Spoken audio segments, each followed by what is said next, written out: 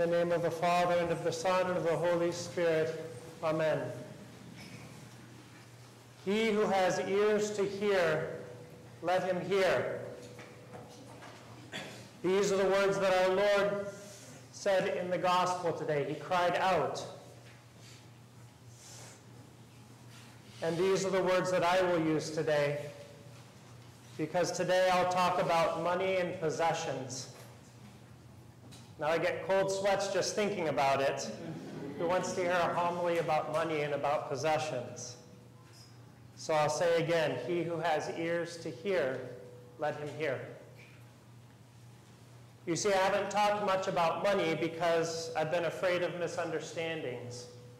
Often when a priest or a pastor is talking about money, it's because of some sort of fundraising campaign or some sort of stewardship drive or needing to meet a budget.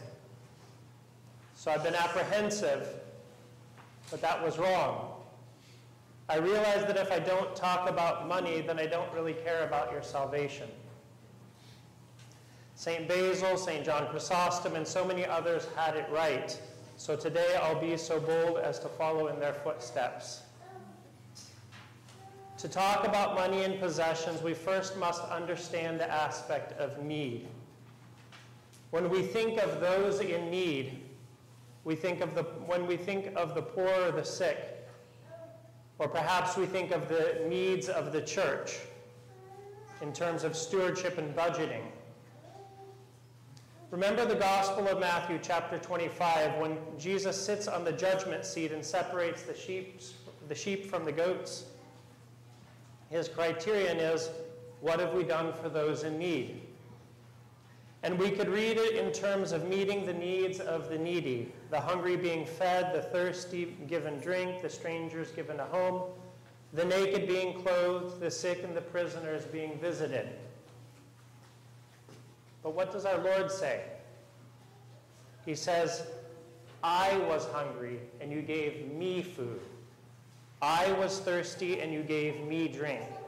I was a stranger and you took me in. I was naked and you clothed me. I was sick and you visited me. I was in prison and you came to me. It is God who is receiving our beneficence. This is how we must understand every act of kindness, every mercy, every generosity. So now back to need. Does God need any of these things? Of course not. And we could go further. Do you think the poor or the sick or the hungry need your beneficence? No. God will provide for them as he sees fit for their salvation. They don't need you. Rather, you need them. Because God in his love for us has given us these situations where we can offer to others. Why? So that we can become like God. This is the criterion for salvation, how much we are like God. When we give, we experience a change in our own heart. And the more we give, the more we experience that change. We become more and more like God. So let's clear up a big misunderstanding. The misunderstanding is this, that the church needs your money. Let me be clear, the church does not need your money. Yes, I'm saying this on the day of our Fall General Assembly, where the next budget would be presented. But I will say again, the church does not need your money. You see, the church is a divine human organism, a synergy between mankind and God, like the God-man himself, our Lord Jesus Christ. As it manifests itself within the world, there are finite church buildings and lands and communities, but these are all part of the one divine human organism. The church does not need your money because God does not need your money or your possessions. This may seem very obvious, but it tends to get obscured in the midst of all of God's teachings about money and giving. To understand the Christian view towards money and God, look at the whole burnt offerings in the Old Testament. Whenever a whole burnt offering was made, what happened? Someone gave the best of what they had. It was slaughtered and burned. Or another way to put it, it was wasted. No one benefited. To give a parallel to this, imagine that each of you brought your stewardship offering as cash, the entire year's worth of cash. The offering were then collected in a huge basket here on the Soleil. We put all of the cash in the basket, and then we lit it on fire. That's what the whole burnt offering is. And this is how we should view our offering to God. He doesn't need it. His church, this very organ of his in the world, doesn't need it. This is how we should view what we give to the church. Have I made the point clear with that image? So if God doesn't need our offering, why do we offer? And why does he enjoin us to make an offering? Because it is through our giving that we become like him. Look at the widow in the temple. In the Gospel of Luke, it says, Jesus looked up and saw the rich putting their gifts into the treasury, and he saw also a certain poor widow putting in 2 mites. So he said, truly I say to you, this poor widow has put in more than all.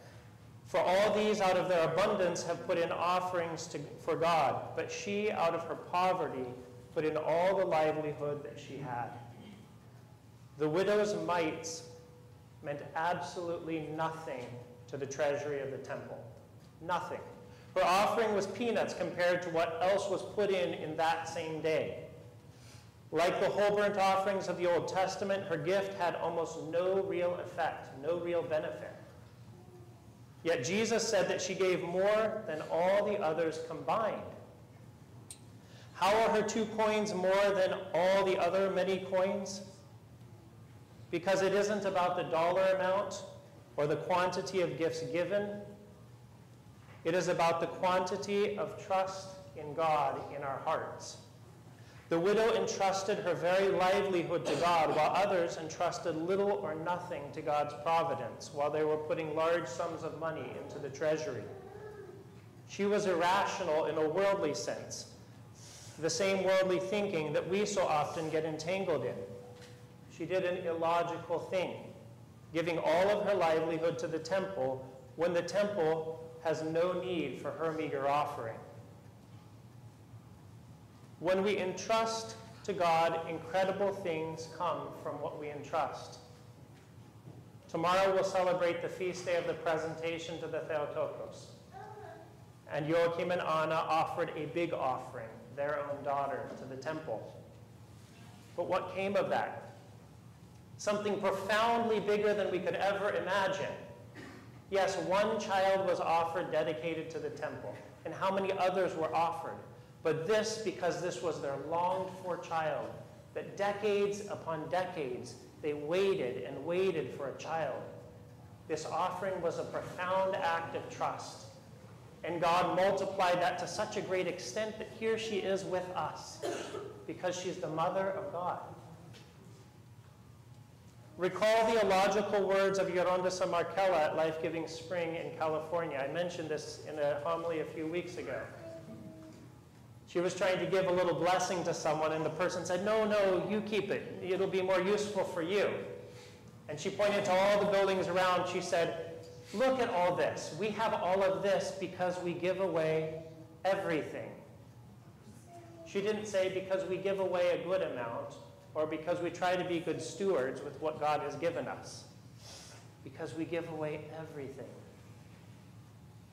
The widow in the temple, or Yoronda Markella, these are icons of how we can give, or rather the metrics of our giving. Our measurement is this: how much trust in God does the giving produce? Again, how much trust in God does the giving produce? Or another way to put it, does this stretch me? Does it hurt at least a little bit? By this definition, our giving should always defy logic, at least a little bit. If it doesn't defy our own logic a little, then it doesn't place our trust in God. And this metric is not just about money, nor is it about what we give to the church. This is all much broader than those specific categories. It's everything that we give, everywhere that we give. Let me give another example of logical and illogical giving. Giving that does not require any trust in God, and the kind of giving that throws us headlong into his providence. So the one example I'll give, myself. Let's say there's someone who needs some blankets. I can go into my closet, I can get out all the extra blankets I have. I might be generous and give them like a dozen blankets because we probably have that many around the house that we could give. And I could give those blankets to someone, and I could feel good about that. Jesse Brandow, the missionary to Guatemala, came and spoke with us yesterday. He spoke about another kind of blanket that was given. Where his wife is from, in rural Mayan country, northern Guatemala, the people are incredibly poor. And there was a family that his wife knew of that was, like many of the families, incredibly poor. Their house was one room with wooden slats and a corrugated tin roof or steel roof. And this family was so poor, they had sons and daughters. I don't remember exactly how many, but they had, and this is up in the mountains, so it gets cold up here. They had in their possession 3 blankets.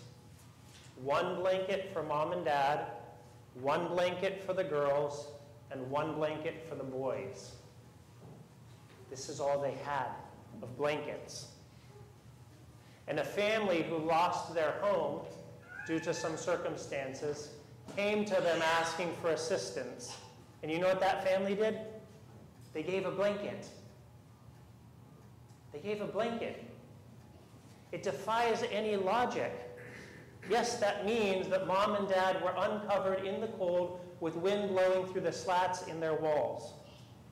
It's a very different kind of giving than me and my dozen blankets giving to someone in need. Giving from our own poverty has far greater benefit than giving from our abundance. This is the lesson of the widow. And this does not only apply to money or blankets. After all, do you know what the most highly prized possession is in our modern era? Time. Time. We're all crushed beneath the competing needs for time in our lives. We crave a free moment, an unhurried afternoon, a day without constraints piled on. So how can I entrust my time to God? What situations does our loving Lord present to us where we can give of our time? The time that we feel that is in such short supply. And when someone comes along who needs our time, will we give it? Even beyond the giving of our time, there are other ways that our Heavenly Father invites us to give. Can we offer patience to a person who has just pushed our limit? Can we forgive even that thing that is so offensive? Can we be compassionate toward the one who needs empathy for the 50th time? God will give us the situations. Our response is to offer back those things that he has already entrusted to us. This brings us to the gospel reading today. The man who lays up treasures for himself and is not rich toward God. He's the fool, as the gospel says. He's a fool because he's not rich toward God. And of course the question would be, well, does God need our richness? Of course God doesn't need any richness from us. But in that we are rich toward God through the circumstances of those who come to us, that richness towards God is a counterbalance to laying up treasures for ourselves.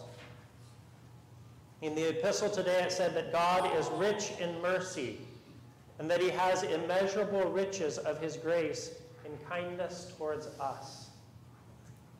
Remember the criterion for our salvation? How much are we like God? Are we rich in mercy? Do we have immeasurable riches of kindness towards others? These are the qualities of God. So I'll leave you with some practical points. The first is stretching is good. Find ways to stretch yourself. Whether it's with what you give to those in need, to the church, of your time, of your energy, just stretch. I'm not saying take huge leaps. and throw everything in. Just stretch a little bit. And that stretching needs to keep happening, because as we stretch, guess what? That'll become easier. So we need to stretch some more. And you see what happens then is God is expanding us. It becomes a dynamic relationship between us and God. I know of someone who decided that they were going to use cash to pay for their things. And you know what happened very soon after this person started using cash? This person was driving their child to a summer camp every week in the summer, every single week, on the way there and on the way back. She came to the same intersection where there were people needing money. And now she had $20 bills. But these were the money that she was setting aside so that she could pay for the groceries and these things with cash. And now she had the cash. You see, God provides us the situations. And so this is the second thing. After stretching, keep your eyes open. Or in the words of the gospel, he who has ears to hear, let him hear. And as much as we listen, and as much as we see, God will provide us the situations. God wants to transform you. He will help you loosen your grip on your time, on your possessions. He will expand you. He'll provide the circumstances for this. You just have to have your eyes open and your ears available. The last, as a side note, is what I've said the medicine for everyone? Yes and no. There are some of you out there where you already feel very distinctly the ways in which you're being expanded almost beyond your ability. And I think of this as classically mothers with small children. But this can be any of us. I don't know all of your circumstances. So if the words that I've said, you already feel that stretching, and now my words are stretching you even more, don't listen to the words. You already have that voice inside of you. Listen to the voice inside of you. And maybe sometimes it's a little bit of a temptation to stretch you beyond where you can go. So my words aren't for everyone. It depends on the time and the circumstances of your life. We know the man in the gospel is a fool, and we don't want to recognize ourselves in him. But we have been given this gospel this day, every year around the same time, because we have to see, how in my life am I like that? So may God give us the strength to stretch ourselves, to remember that we don't give to those in need. We give because we're the ones that are in need. And that we may remember to keep our eyes open and our ears open so that God can transform us. Amen.